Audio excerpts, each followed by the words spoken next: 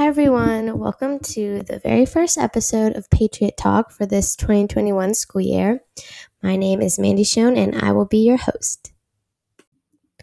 A little bit of background information on me. I am a junior and last year Eric was the podcast editor, but he graduated, so I am taking over the Patriot Talk legacy, and I really hope that I can make content that people relate to and that people want to listen to. So yeah, that's my goal. Every episode, I want to start off with a little news segment. So I feel like this episode, we have to talk about the football game on September 4th. We played the Gaithersburg Trojans and we won, I believe, 13-0. So this was definitely a defining moment in my high school experience because this was my first time seeing the football team win. My freshman year, they didn't win one game, so it was definitely really exciting. I think that the upperclassmen came back this year with a newfound spirit, especially after being gone for so long. I think we really stepped up, and I've always seen these other Montgomery County schools like Whitman and QL with such a big student section and so much spirit, and I feel like we were really lacking that my freshman year. It was just such a great energy that we created when everybody was into the game and standing up, and I really enjoyed the game, and I think it was such a great feeling to win, and I'm very excited for the next home game, which is against Churchill, our rivals, on September 24th.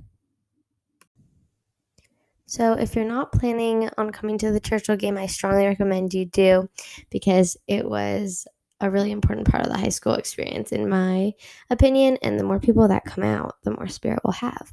Speaking of football games and everything, I cannot believe how much I took for granted in-person school. I am genuinely so much happier every day, like the little things, like hearing the marching band going through the halls on the pep rally days. My body fills with serotonin. And also just like lunch and walking with my friends in between classes. It's so much better, and I feel like I'm doing so much better in school too, because I can actually focus and I'm not just laying in my bed and having the Zoom play in the background as I scroll through my phone. I can't imagine going back to online school, and I really hope that we don't, because I feel like we all just need to be in person so badly. That being said, the workload switch has been huge. I was a sophomore last year and I'm a junior this year, and everyone knows that junior year is infamous for being the hardest year. But adding on top of that, the switch from going from barely any work, from having only 4 classes a day, and from having an hour at lunch and much more free time, to junior year back to 7 classes a day, sports, more homework. It is a really hard switch, and I know everyone in my grade and in every grade is going through that. I do know that the teachers were told to go easy on us the first week, so I'm a little nervous for what's to come in the future, but the no stress to a bunch of stress transition is just making this all harder. I don't feel like I was properly prepared, and I think that the Wootton environment just makes it so much harder. I was talking to my counselor the other day, and I was debating whether or not to switch one of my classes to an AP class with much more of a workload. And she was asking me why, and I was telling her everyone around me seems to be doing so much more, and I want to push myself, and it's probably just the Wootton environment. And she goes, that's not the Wootton environment, honey. That's the Wootton sickness. Since I've had a lot of people talk to me about how they don't know how to handle the sudden switch in workload, I thought it'd be fitting to share some advice.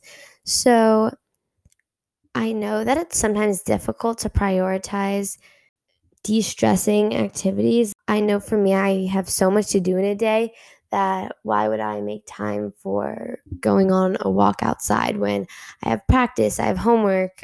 But I think one of the best ways to not get overwhelmed is to identify at least 3 things that you know calm you down and de-stress you and allow you to not think about any issues. So whether that's watching like a trashy reality TV show, or listening to music, or going on a hike, or anything, reading, journaling, sleeping.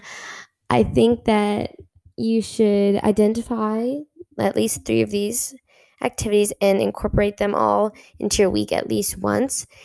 I know that it's easier said than done, but if you don't do these calming activities, you're going to burn yourself out. So it's really important to make the time for them. And at the end of the day, it really doesn't matter as much as you think it does. It's more important to be focusing on how you feel right now than to be killing yourself just for the chance of getting into a college or a program in the future. We're all going to end up where we're meant to end up in the long run. Now, don't get me wrong, I love our school, but it is no secret that we have a very competitive environment here, and I feel like being back in person brings back some of that edge that makes you compare yourself to the people around you and want to take certain classes and get certain grades because it's expected at such a high rate here.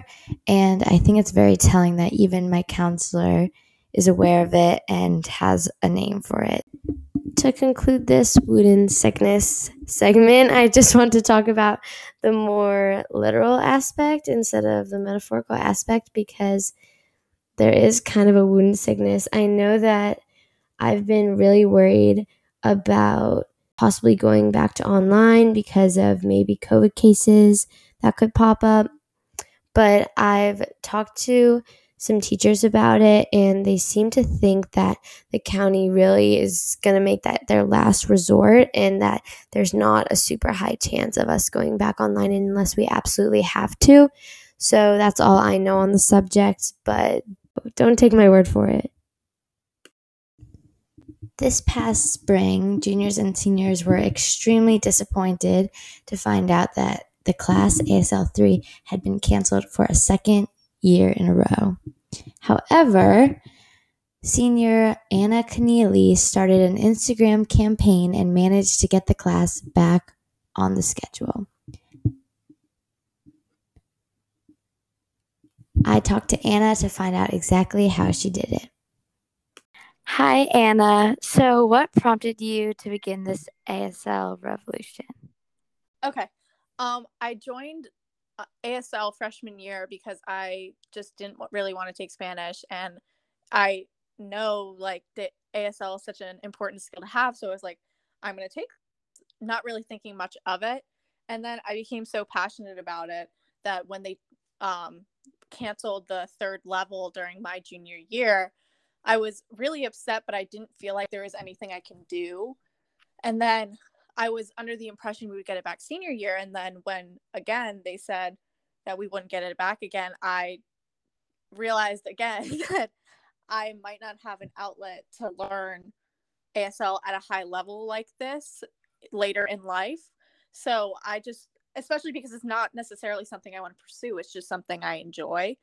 So I decided that I was going to take action because last year I sat on the sidelines, and now we've gotten to this point where they broke their promise and they were again going to keep it from me. So I just decided if no one else was going to do anything that I had to. Mm-hmm. I know that you're also president of the ASL club. So do you have any specific connections to the deaf community, or is it just something that you realized you were passionate about once you started the class? Well, I started the ASL club as a response to having lost ASL 3 junior year because I really wanted to continue doing it in any capacity I could, and that seemed like the only way I could do it. A good friend of mine that I've known since elementary school, her older sister is deaf and uses ASL, and I never could communicate with her, but I always like watched her signing. And I haven't seen her in years, but it always kind of stuck with me. And when I saw that ASL was an option, I just thought back to how hard it was for me to communicate with her.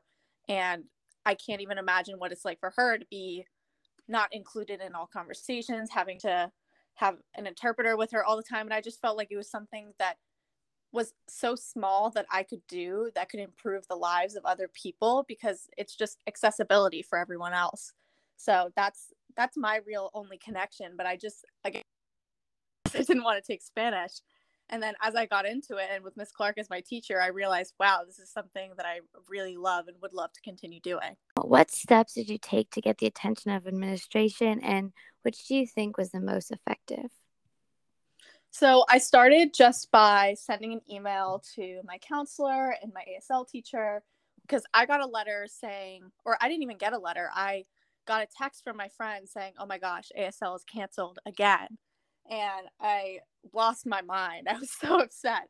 I was like out with my family, and I sat down and I started texting people and emailing my counselor and emailing my teacher. And then they weren't able to do anything because it wasn't something for them. So my next step was I emailed the principal secretary and set up a meeting with her but that meeting with the principal wouldn't be for about like 4 or 5 days.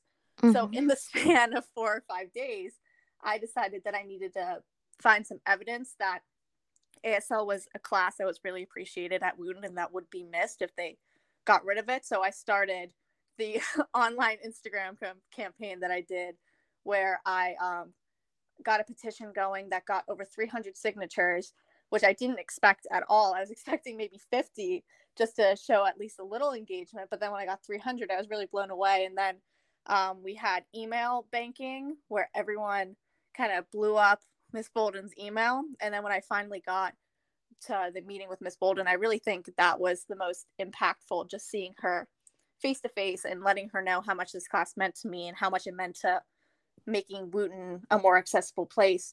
And then I printed out the petition and I kind of slid it across the table at the end and was like, oh, by the way, I'm not alone in this. A bunch of other people agree with me. And I think that was the most effective, because within 48 hours of that meeting, I got another email saying, actually, ASL is back. So that was nice. Do you know the initial reason for canceling the class in the first place, and what was the eventual solution to getting it back?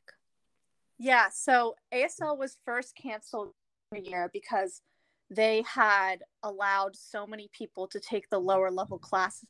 Well, first I'm going to start by saying we only have one ASL teacher, Miss Clark, and she's amazing, but she's our only teacher in the entire ASL department.